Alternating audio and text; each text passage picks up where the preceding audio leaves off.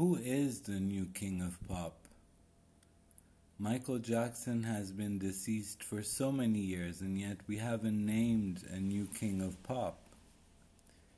So we were thinking of many people, like Justin Timberlake, Bruno Mars, who has an incredible voice. But who can dance and sing and have every song a hit song? And that's Justin Bieber. That's why we crown Justin Bieber to be the king of pop. He has changed his life so much. He doesn't do drugs anymore. He doesn't drink alcohol. He goes to church twice a week.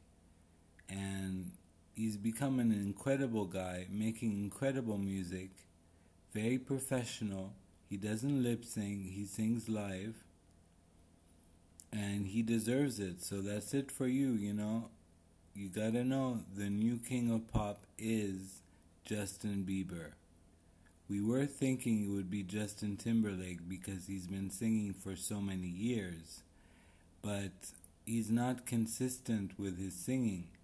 He sings a year and then sings after 6 years. I know he loves acting, but he's got to make up his mind. If he wants to be the king of pop, then he's got to go and advance Justin Bieber. I don't think that's going to happen.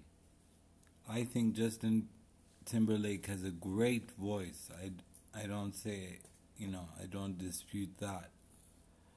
But the really big winner here is Justin Bieber, and I hope that he's happy, and I hope that he listens to the good news. So that's it for now, and we'll be back after the break.